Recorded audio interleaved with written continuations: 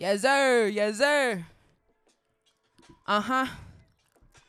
Welcome back to the Juicy Podcast. This is episode 7. We back. I'm on that from a bird's eye view shit. Shout out to Corday. Just dropped a brand new album. Magnificent. Man, I've been sitting with from a bird's eye view all weekend. The shit is lit. It's fire. Um, Shout out to Corday. I had the privilege, honor, and pleasure of opening for Corday when he was in my hometown city a few years ago at the Palace Theater. Phenomenal performer, phenomenal young talent coming up. Good head on his shoulders. He used to be part of the YBN crew. I don't know if you know. He used to go by YBN Corday. Says on one of these records, I can't remember what record specifically, but off the album, he addresses why he dropped the YBN. It's because they didn't own the shit. Okay, Corday's on his ownership swag. You know what I mean? He's on his intellectual shit. Like, he's heavily, highly intelligent. For the style of rapper in his time period. Most of his peers are degenerates. I'm sorry. They are products of their environments, but they are ignorant motherfuckers. And I really want to pay homage to this young king, Corday. I think this album is phenomenal from a bird's eye view. You know, he intros the album with his 21-year-old brother who's in prison. He starts spitting some shit. Man, this shit is so I really felt it deep within my core, deep within my spirit. I felt a lot of the challenges that Corday is facing, his experiences going through this pandemic and how it made him feel. His 21-year-old brother being in prison, being in a penitentiary, and how that's affected him. Having his 21-year-old brother, like I mentioned, intro the album was crazy. So he had spit his verse over the phone, and they had recorded that for the intro, and I thought that was such a great way to open this project because he spoke about his brother actually being the one who was the ill rapper out of the two, and just unfortunately falling victim to, the system. We talk a lot about the system and how it impacts young black men, young black women, and just the ripple effect it has to young black men and women all the way around the world. I love the fact that he was as transparent as he was on this project. Coming out of the intro, Jean-Michel, man, it was that this record, man, the production on this bitch is crazy. And if you don't know, Corday had a huge hand in producing the album, which I love. I love artists who are not afraid to step outside of the booth and step behind the boards and guide, an engineer, toward what it is they want visually, to be able to paint that canvas essentially from blank to here's this masterpiece. Jean-Michel is just very dope record. Very dope record. Super, I'm pretty sure Super came out, one of the first tracks that he dropped from the record. Who does he got on here for features? He has Gunna. He has Lil Wayne on Sinister. Y'all have heard Sinister. I'm pretty sure that's another record that he dropped ahead of the album's release. Sinister goes fucking crazy. Wayne ate that shit the fuck up. Corday went off. He also has her and Lil Durk on the same track called Chronicles, which it's like a sort of like an emotional tight record, which I thought was hard. He has Eminem on Parables. It's a remix. M showing off as usual. Just let motherfuckers know I can out rap anybody. And then on the last record, it's titled Gifted. He has Roddy Ricch and Ant Clemens. So it's a total of 14 songs, about 41 minutes, 39 seconds of what I think is greatness. I'll say it again. This young man just, articulating himself the way he did on this project and how much he delved into his history, into his roots, for his age, it's unlikely. You don't hear a lot of his peers, really any of them. You don't hear any of them on some introspective shit, speaking on, their history as Africans. You really don't hear that. You don't hear them speaking on the contributions of African Americans who helped to pave the way for the freedoms that they experience today. And so that's one of the things that hit me from a bird's eye view. That's one of the things that I fucking loved. I mean, this kid was born in 1997, okay? He's 24 years old. He has a 21-year-old brother who's in the penitentiary doing 20 years. He's lost a friend to gun violence. And, all of this is in the album. All of this is in the album. He's dating the greatest tennis player of this era, in my eyes, Naomi Osaka.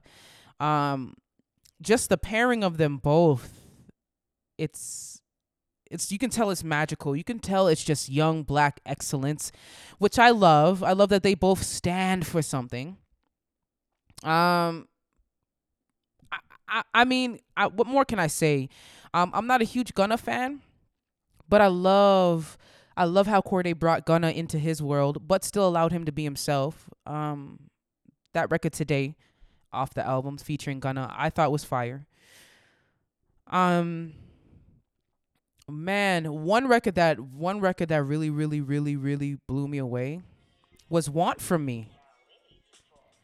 And on this record, Cordae's he's addressing the differences between men and women, and how often, I guess, for men, they feel like that no matter what they buy women, no matter what they give women, is it ever enough? And I thought for a 24-year-old man to drop a record so introspective on, how he feels, how he's felt, with previous relationships, dealing with women, dealing with the modern woman, and what it's been like for him in his experience. So it was kind of cool to hear a guy's perspective of feeling like,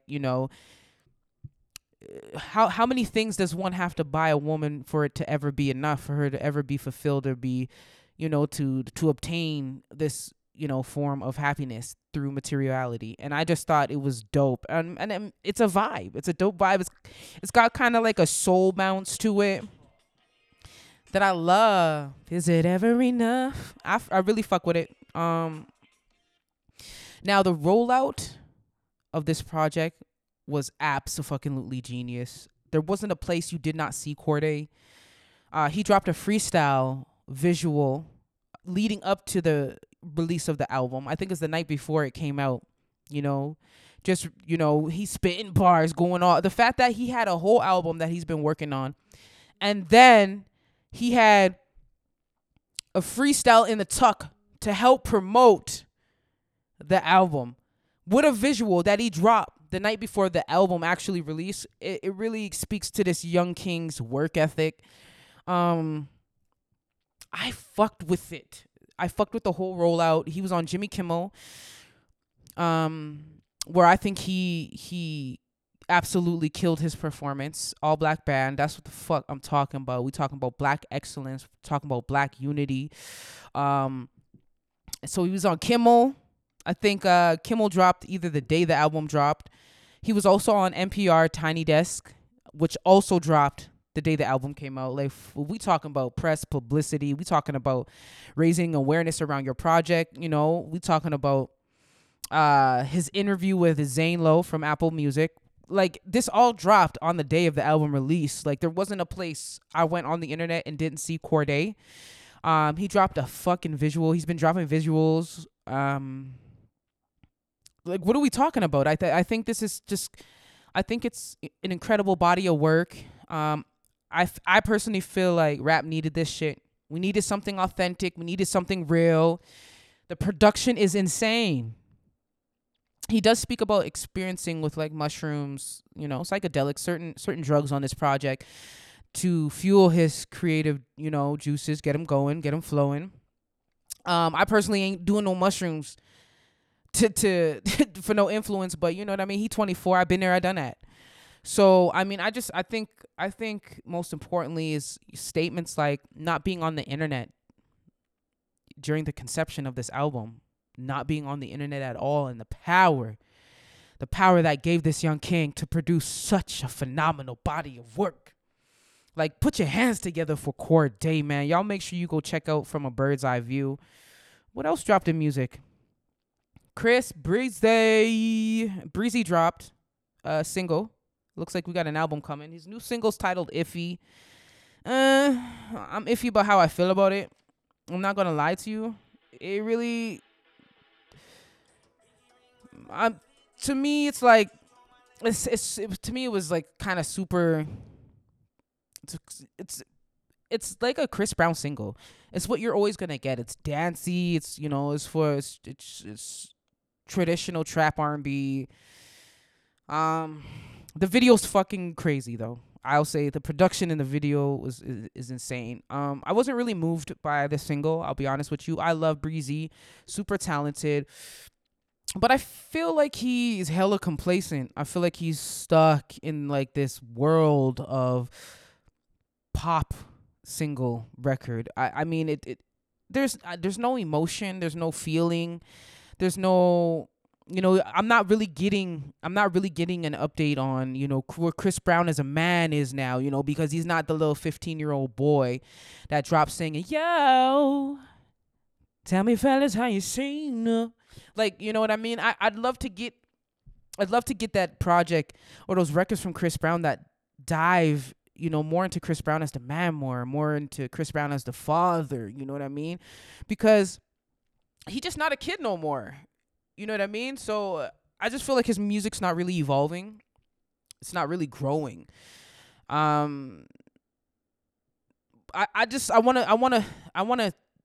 want to hear more about the things that really move and motivate Chris Brown. I want to hear more about his fears. I want to hear more about the trials and tribulations that, this king has faced throughout his career, because he's been through a lot of shit.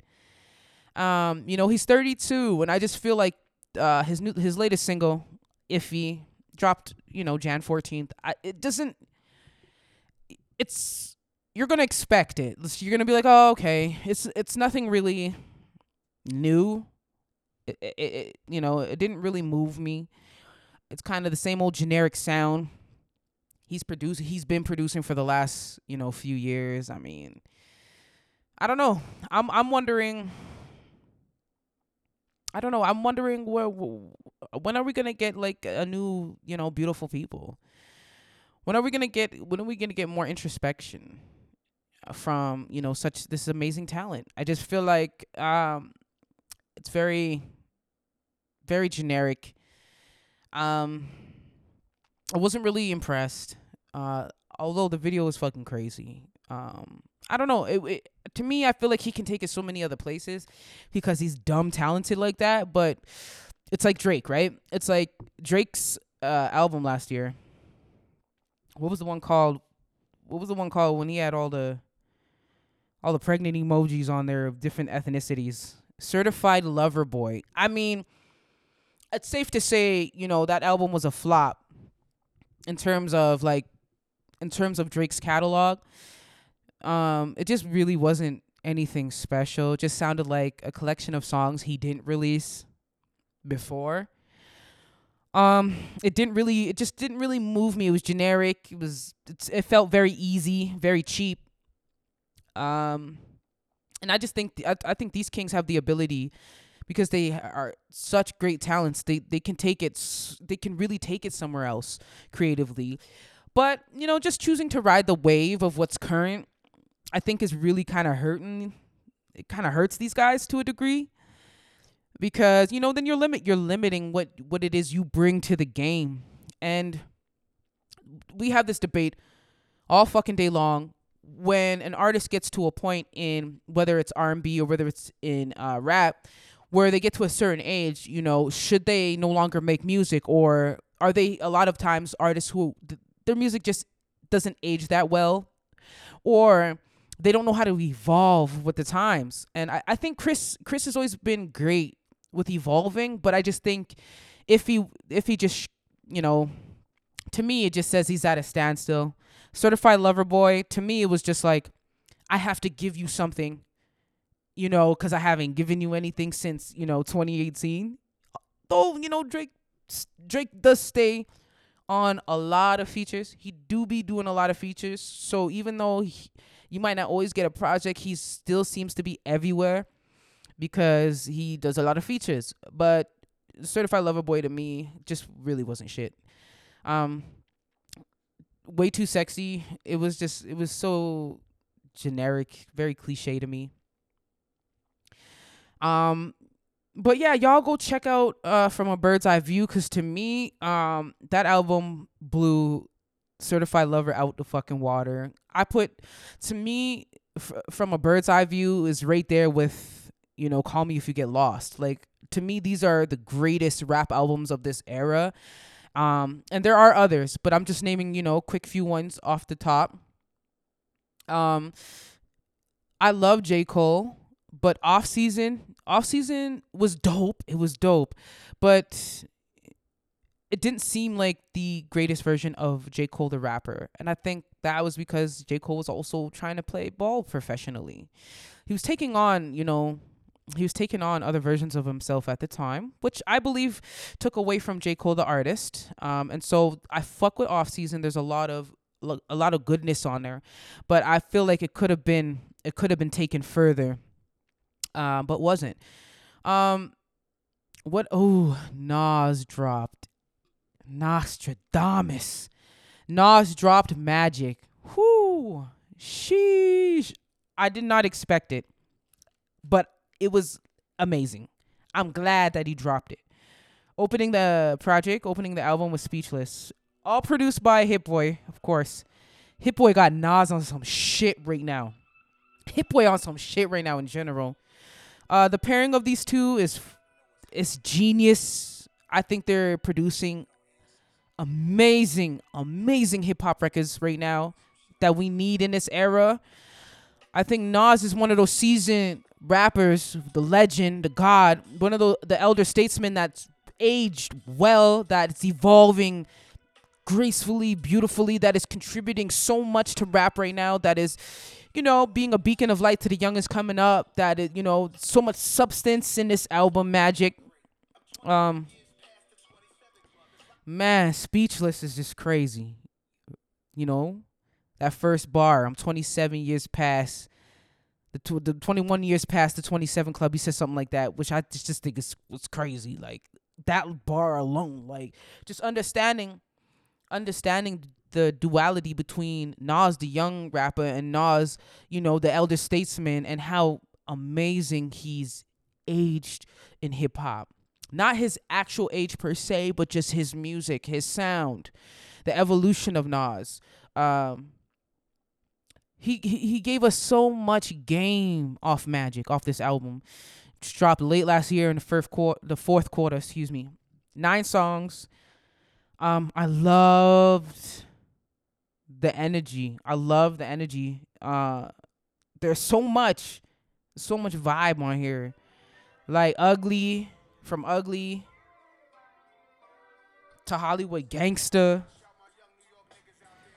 to Wave Gods featuring ASAP Rocky, DJ Premier. Again, for me, I fuck with the artists who really take this shit seriously, because that directly correlates through their music, right? Don't get me wrong. Like, I love everything. I love how, rap has evolved to a degree. But we can understand that a lot of it is destructive. A lot of it is destructive. It's just not good for our mental. It's just not good for our spiritual health. It's not good for our vibration. And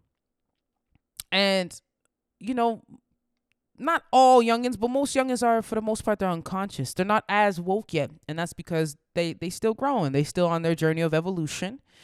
And they got to go through their shit. They got to figure out what's real from what's not real. And so we need the Nas. We need the Joey Badass. We need the JIDs and the Earth Gangs and the J. Coles and the Sinzeres. We need the Toby Nwigwes and the Tobys. We need the real ones that is going to go out here and that love and take time and that are passionate and take rap seriously and are painting these beautiful, beautiful masterpieces on these blank canvases, right? They're telling stories. the Sample the Greats, the Little Sims, you know what I mean? These to me are the gems of this era. The you know, the depending on who you what room you're in and who you fuck with. But for me, these are the names to me that are really, really leaving behind bodies of work that are going to age well, you know, like fine wine, that are going to prove to serve the people they were created for. Like sometimes I might be introvert. That album blew my motherfucking mind. Like I don't know, not too many people are fucking with Little Sims. She is a force to be reckoned with. She has a record on there, I Love You, I Hate You. And it's about her father and him being absent in her life and how that affected her as a young woman. Like powerful records. Like we as black women, we need records like that. A lot of us, unfortunately, we were raised by single black women. Our fathers weren't in our lives. Or a record like Woman featuring Cleo Soul. Oh my gosh. Where Little Sims literally just breaks down every beautiful black woman around the world, no matter where she is, whether she's Canadian, American, European, from Africa, from different African countries. You know, it's an ode to black women to the highest degree. And I really she's probably one of my tops. You know, a lot of people are not fucking with Little Sims. Like Sample the Great. Like don't sleep on Sample the Great. Like we need artists like Sample the Great. I'm not gonna lie to you. We need that black perspective, that African perspective of livity, of, you know, longevity, of life, of strength, of honor.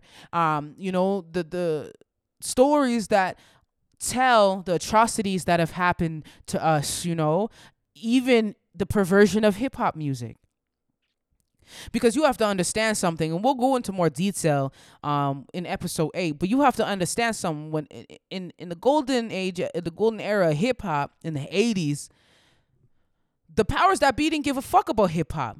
It wasn't until NWA went platinum, sold 1 million records, that these white motherfuckers was like, oh, hold on. What is this shit called hip hop? What is this? Our kids love this shit. It's lucrative. It's viable. And once, you know, NWA hit and sold that 1 million records and went platinum, that's when shit got fucked up. That's when they understood what style of music is selling. That's why that's why the most destructive messages in hip hop are amplified the loudest. We're going to go into more detail about that, but I just wanted to dive into some of the music I'm fucking with right now. Some of the music that's dropped, kind of give my perspective on the shit. Again, Call Me If You Get Lost, one of the greatest, if not the illest album that came out in 2021. Next to Sometimes I Might Be Introvert. Magic was dope. King's Disease 2 dropped. Also, Nas dropping like crazy. Let's not sleep on Baby Keem, though. I fucks with Baby Keem, okay? The melodic blue, man, creatively, I feel like in the production, the amount of beat changes within one beat, the fact that one record could have 3 different energies and bring you to 3 different places sonically, mentally, and emotionally, for me there's so much genius in the melodic blue that I was like, one, Baby Keem is definitely raising the bar for his generation. He's definitely taking it somewhere that his peers aren't taking it. And there's definitely a lot of K. Lamar influence, his cousin Kendrick Lamar, for those who don't know. There's a lot of influence, and you hear Kendrick in ad-libs, you hear Kendrick on records throughout the whole project. Range Brothers, to me, there was so much genius in the way that record was done. Just playing off of the minimalism in rap right now to a degree where it's like they just shitting on niggas like, this shit is easy. What you guys do is easy. Like, that's not challenging. That's not raising the fucking bar. But I'll do what you do and do it with half the fucking energy you do it and still make it more fire, which I always think is genius. He had Don Toliver on Melodic Blue, Kendrick Lamar, Travis Scott. Who else we got in here? Brent Faiyaz. Shout out to Brent, holding it down. toxic R&B shit. Um, y'all know Hooligan. That's one of the big ones we know. Hooligan slaps. Don't fucking sleep. Do-rag activities, bananas. Pink Panties. Probably not a record a lot of you listen to. Go play, go slap. Pink Panties by Baby Keem. This shit is so fucking hard, yo. Spicy records. Spicy records. Spicy. Man, Roddy Ricch dropped Live Life Fast. I didn't get through the whole album, so I don't want to really speak on it too tough. Because I like to actually sit with projects. I'm not one of those motherfuckers that's like skim through the project one time and say, yo, it was whack. Without, I really like to let the project live and live with it in my world to get a good sense of what the fuck is going on, what the artist was trying to portray. Because I'm an artist too, right?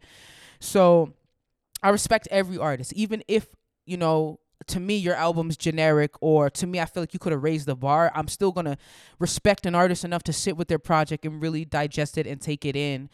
But Live Life Fast, I know critics were really shitting on it, it seemed like.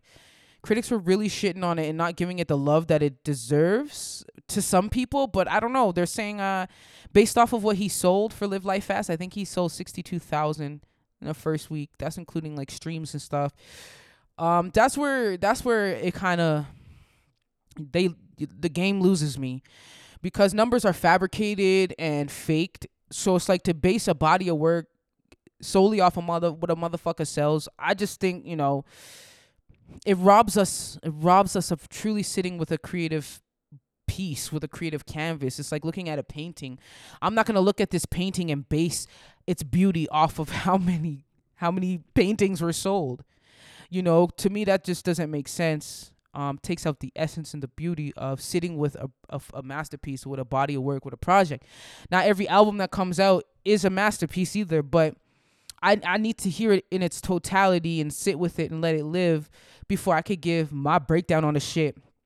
But I heard a couple records. I heard a couple records that to me really just sound, again, generic. Roddy not really, taking it any further. Really just kind of what's in popular music today. From what I heard, a lot of these records sound like a lot of other rappers that are rapping right now. And that's one of the things I loved about Cordae. When Cordae brought Roddy Ricch into his world, he allowed Roddy to exist as himself, but a higher version. Why? Because the type of music that Cordae produced on From a Bird's Eye View. And I can appreciate that. And that's why, you can tell the great ones from the ones who, who they got popular off, one record, and it really was one commercial record's really carrying their career, and they never really have nothing great after that. So I appreciate artists like Tyler the Creator, the ones who, again, they take this just so fucking seriously, like they so passionate about their craft, about their shit. So salute. I'm waiting on an album from Rihanna. I think I'm going to be waiting forever, because I just think, she a billionaire now. So I don't know. I don't know if Rihanna's ever going to come back to music. She really doesn't have to. She gave us so much. It'd be amazing for her to come back. But Rihanna's thoughts on being a millionaire, I thought it'd be cool to speak about how she felt. And, she hilarious. Riri's hilarious. She pretty much said, don't come to her house asking to borrow $20. Which I thought was hilarious. She spoke on how many calls and texts that she got from other people congratulating her on getting money. She found that to be weird. She found being a billionaire was weird because it was just money. But then understanding that it made total sense when she understood from other people's perspectives how inspiring it was to see someone like her coming from such humble beginnings make it to where she's made it. Also, her being named a national hero. Oh my God, drop some claps in there and applaud, man. Salute to Rihanna. My father is from Barbados, and so beautiful country. And so to be named a national hero, I think, is beautiful. So salute to Rihanna. Salute to Rihanna, man. We gonna continue to highlight black excellence on this pod. We gonna continue to have, the juiciest, illest conversations about what's going on and how it directly correlates to, our history as a people, because that's what the fuck we doing on Juicy. So I want to thank everybody for tuning in to another mother loving episode of the Juicy Podcast. You already know how we do over here. I'm your host, Sinzere. Y'all stay safe, stay blessed, and stay out the motherfucking way. Gang.